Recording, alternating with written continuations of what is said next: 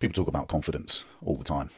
I've noticed on YouTube, as you can expect, that there's lots of people saying about the importance of confidence, the importance of being able to stand up tall and being able to sit in a particular way and convey yourself in a confident manner so that you can achieve X, Y, and Z. And this is all obviously true, but the problem is that this is something that is it's quite costly to get. Confidence. It's not easy to have genuine confidence, because genuine confidence is something that comes from understanding from experience how to deal with randomness, and whether it's in a social situation or randomness in the wider world, and being able to know that you can deal with things that come along no matter what it is. Learning that you can deal with the unknown is something that you can't just read about. You can't stand up straighter and suddenly be able to deal and cope with randomness more optimally. That's obviously retarded. It's like reading about getting stronger and being able to do a heavier squat by watching a video of people doing a squat.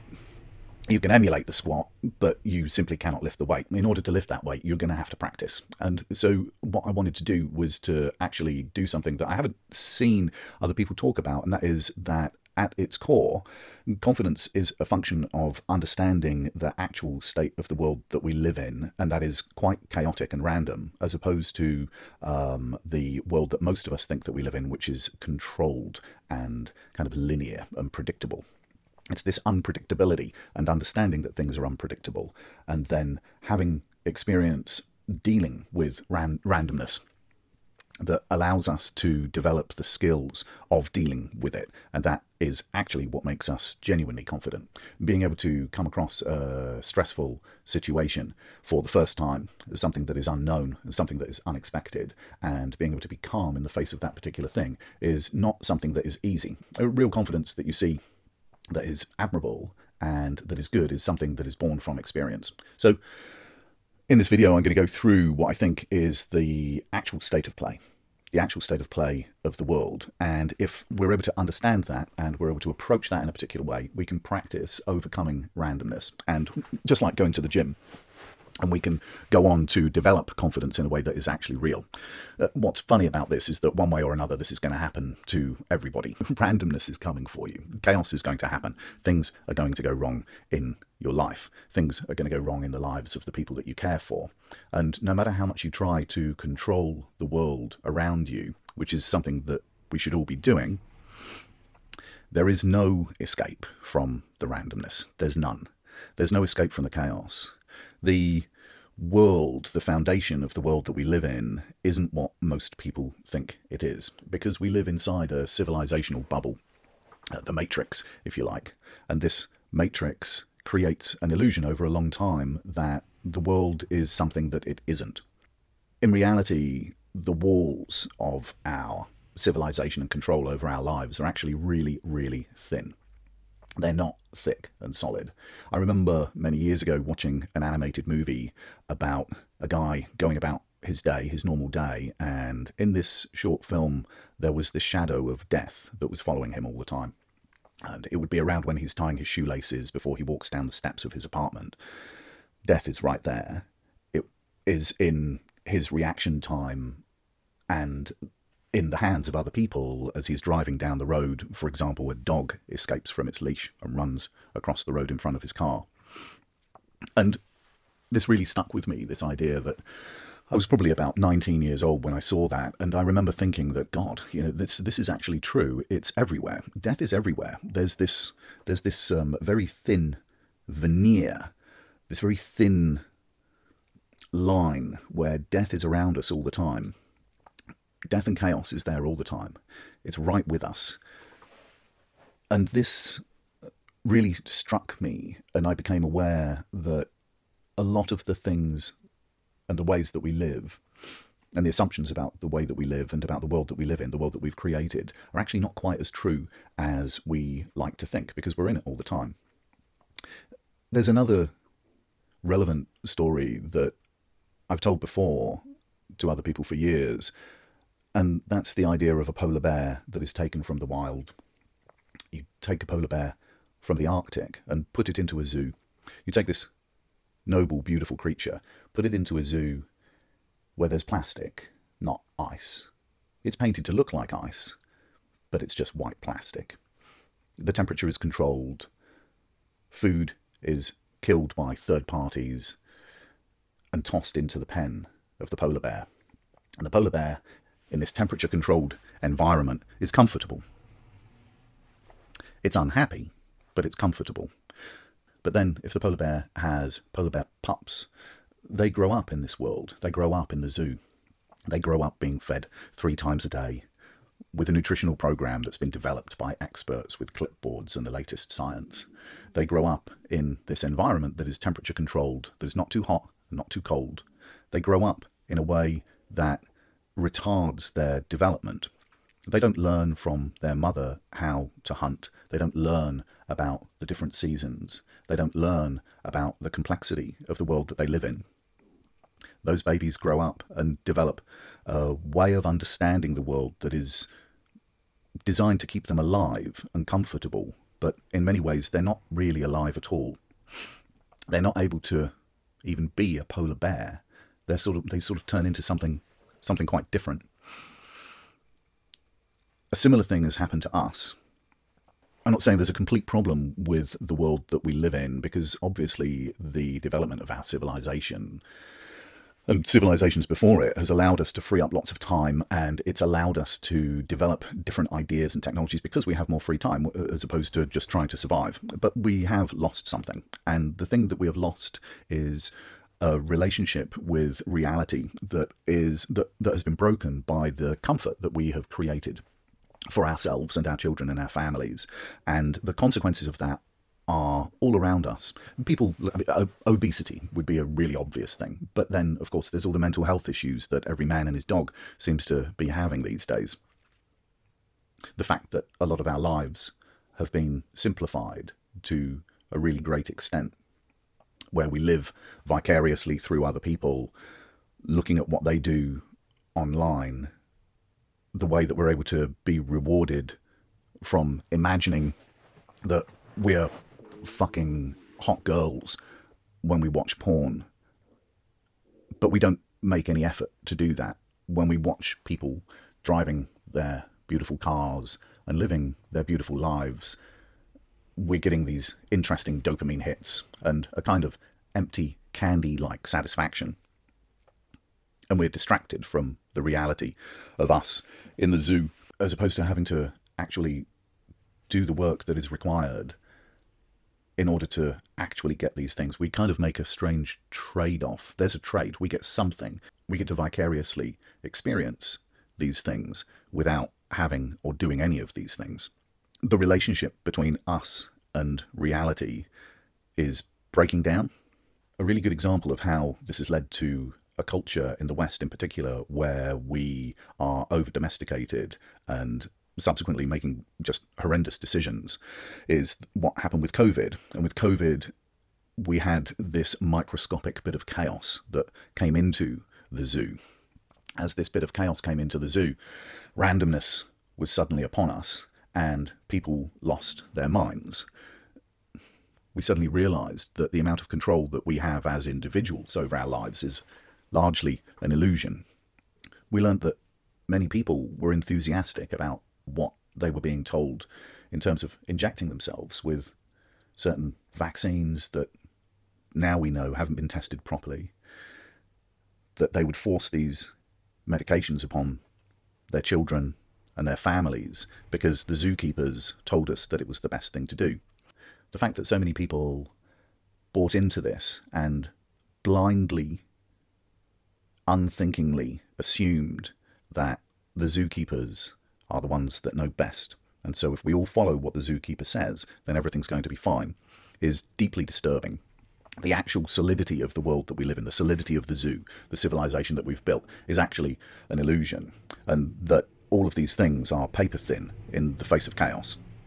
So what I want to convey is that the idea that everything is controlled and controlled by you is just an incredible mistake. And reality isn't controllable. It's chaotic, and that's a good thing. But it's also a bad thing, because it means that the unknown is out there and there's danger. This danger is inescapable. This chaos is inescapable. And when it comes to actually becoming truly confident, you need to be able to compute deeply that this is the case, and that the world that we live in is more fragile than most people assume. Most people are highly, highly domesticated. They are unable to comprehend that bad things can happen. These are incomprehensible to them. This makes the way that they make decisions suboptimal when it comes to dealing with reality. Much of the time, their decisions will be very good, but inevitably, at some point, no matter how much you try to protect yourself against bad things happening, they are going to happen. And when those things do happen, you need to be ready. I have told my son a million times since he was very young that he must be ready for bad things to happen. Any fool can exist within the matrix when everything is just hunky-dory. The problem is that if you assume it's always going to be like that, you essentially become stupid. So when inevitably chaos comes knocking at your door, you end up panicked, incapable of being able to deal with the situation, unable to navigate your way through it. You can't deal with the stress, you fail. You will never come through it in a way that is optimal. You will essentially fail and suffer more than you need to. What matters is how we are when things go wrong, how we behave when things are going pear-shaped. It does not matter how we are when everything is fine. Any fool is able to be happy when everything is hunky-dory. What matters is when things are going wrong and when things are going badly, what is it that we do? And this is essentially what confidence is. In order to build up our ability to deal with the unknown, we first need to understand that it's inevitable and that chaos will happen and that things will go wrong. And then having understood that, we need to then choose to expose ourselves to different kinds of stress and randomness and then solve those problems over time. So you need to be ready for the inevitable. You need to prepare for when things go wrong. It doesn't mean that there's some kind of zombie apocalypse type situation, but it could be that. It could be some sort of dramatic, catastrophic collapse of everything. But then it could also be the fact that there's a girl that walks onto the train that you feel an urge to talk to, but you don't. Randomness has given you something, and how are you going to deal with it? Randomness is not always bad, of course. This is where most of our opportunities come from. And it's the way that we are able to deal with these particular things, these unplanned events, that matters. So we need to practice doing them. And being able to practice hardship is absolutely critical, especially as men, to do. You must be ready for when things go wrong. You must put yourself into situations and make yourself do things that are uncomfortable. You need to learn to be comfortable doing uncomfortable things. The obvious way to do this is with exercise and work. Go one more rep, go one more hill sprint, go a little further than you think you can go, and do it anyway. One of the reasons why cold showers are so useful is because you just don't want to do it. It's shit. You don't want to do that, but you do the shit thing anyway. You overcome yourself. Practicing this overcoming of yourself, your immediate emotional response to a stressful situation, and choosing to do that thing, choosing to get up because it's raining and it's shit outside, and going to do that workout anyway, over time adds to this ability that you can deal with things that happen outside, and that you are going to forge your way through an uncomfortable situation to do what you want to do what you need to do. You're going to do it anyway. That you're going to use your will to force yourself upon the world and deal with the particular situation. And practicing this is very much the same way as growing your fitness and your muscles when you go to the gym.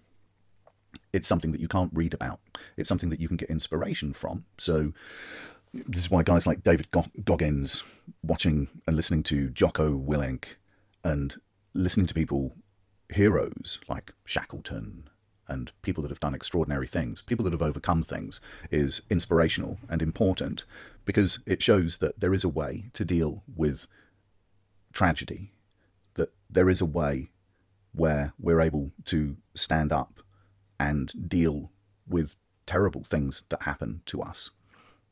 and that the chaos that comes is something that isn't to be avoided and feared, but it's something that is the actual meat and potatoes of being alive. And avoiding it comes at a very high cost. It means that we become domesticated and retarded in our ability to interact with the world. It means that the decisions we make are unlikely to be as good. It means that the life that we lead is a life that has far more fear than there needs to be. And ultimately, it leads to a life that isn't as rich, that is boring, that is an existence. And because of the comfort of the civilization that we've created and our ability to hide away in a corner in our safe jobs, to be able to make sure that we do as we are told, like good domesticated little sheep, that everything will be fine. But of course, reality is coming. Things are going to fall apart. And through the practice of hardship, we create a situation where we're able to face and deal with these situations, and it switches us on. It switches us on in a way that we're supposed to be switched on. We're supposed to be paying attention. We're supposed to be looking across the horizon and positioning ourselves to deal with opportunity. It allows us to stand up and survey the terrain in front of us with a more realistic perspective, and so our decisions are better and our actions are calmer. So the result, of course, of putting ourselves into difficult situations of our own choosing develops those muscles, and those muscles ultimately are self-control and confidence, so that we know that when the inevitable comes, that we're able to deal with it. Ideally, that we're able to deal with it with calmness and with less stress, and we're able to benefit ourselves and our communities and our families. Learning how to present yourself as being confident and competent is very different from actually being competent and confident. In many ways, the tail is wagging the dog. Real confidence is something that is developed over time through practice, through mistakes, through picking yourself up after being punched in the face and getting on with it, through failure, through standing up again, through carrying on through difficult times. And by doing small things in advance, we're able to develop ourselves in a way that the confidence that we have is actually real. So the message here is that much of what you think is solid is not solid at all. It's a matter of time before you realize how fragile everything is. And in order to deal with that, you need to practice doing difficult things in advance of bad things happening, because those things are going to happen. In the process of practicing those things, confidence is an emergent property of that practice, just like looking fitter and stronger is a consequence of going to the gym on a regular basis. You become better in reality by practicing hardship. So get out, take action, do the things that are uncomfortable for you to do. Don't always gravitate towards comfort, and know that by doing that, that you're actually becoming a practitioner of your own growth, and that you become an expert over time at being able to deal with difficult situations and the unknown. You become better and better at overcoming yourself and your feelings to make better decisions, to deal with difficult situations, and so we're able to become more complete and more rounded, and so that every day we are better tomorrow than we are today.